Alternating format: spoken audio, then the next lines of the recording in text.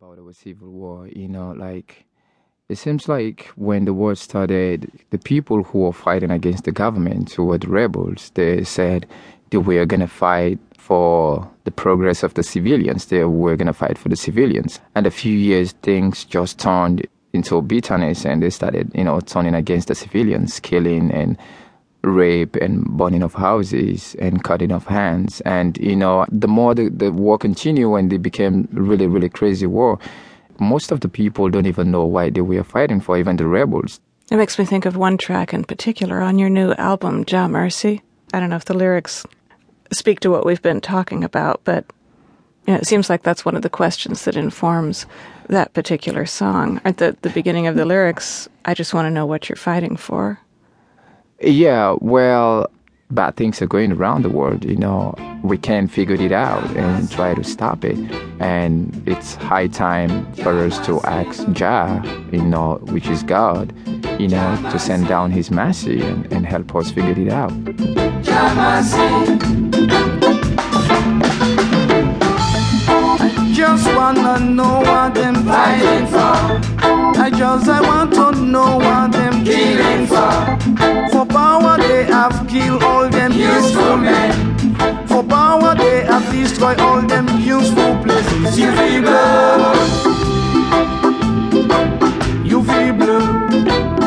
Just a blood to fight. You feel blood. Yeah, the thing that has been always so extraordinary about your music and so moving to people who find out about your group is that after all of what you lived through, your music is still mostly upbeat, even joyous.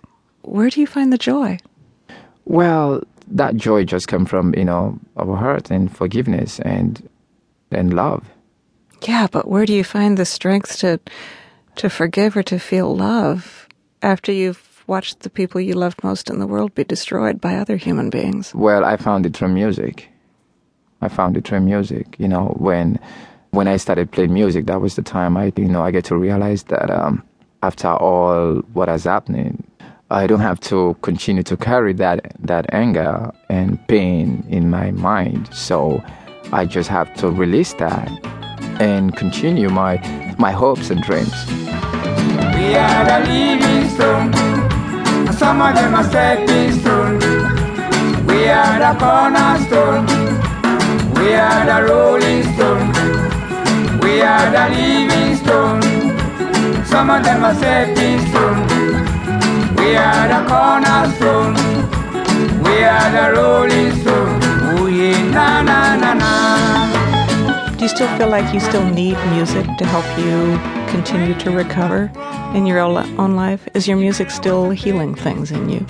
Yeah, it's 100% healing things to me, and it's something that I'm going to continue the rest of my life because I have great passion of music. I know what music has done for me, and it changes my life totally by I have the opportunity to travel around the world and see incredible people, stand in front of thousands of people and meet people and talk about life, talk about what has happened to me, like what we're doing right now. It will take me month to month for me to think about what has happened to me, because by talking to you right now, I feel like, wow, this is real.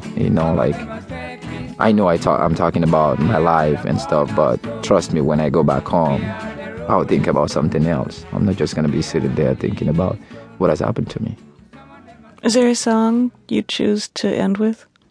Actually, Birmani is a song that talks about family, which is basically Birmani in Creole. In English means trouble. The song talks about how a family should respect each other, especially the mom and the dad. Where there is no respect, there will be trouble, there will be fighting, there will be disrespectful, and there will not be love. So that song is trying to express that families should love each other, especially the mom and the dad, so that for the better future of the kids. Peace begins at home. Right. Hey, thank you so much for talking today.